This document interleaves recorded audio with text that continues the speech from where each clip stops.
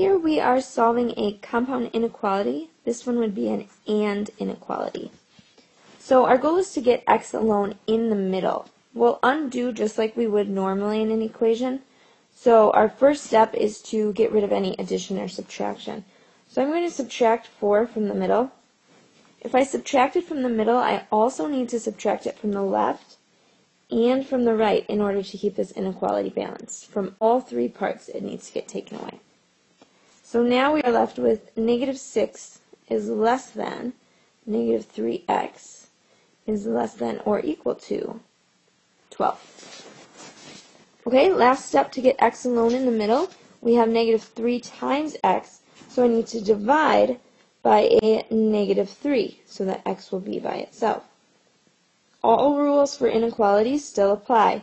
So when I do negative 6 divided by negative 3, I get a positive 2. But since I divided by a negative, my inequality symbol needs to flip to a greater than. I now have x alone in the middle. The second symbol will also flip to a greater than or equal to, and I'm left with negative 4.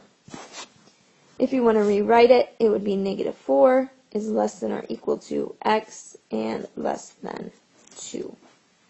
If we were to graph this on a number line, we need negative 4 up to 2.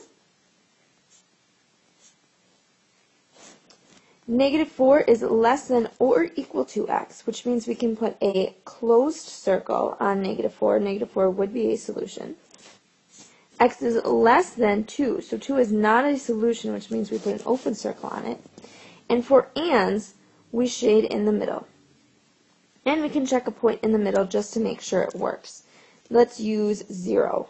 So if we go back to the original inequality, negative 2 would have to be less than this expression when we plug in 0 for it.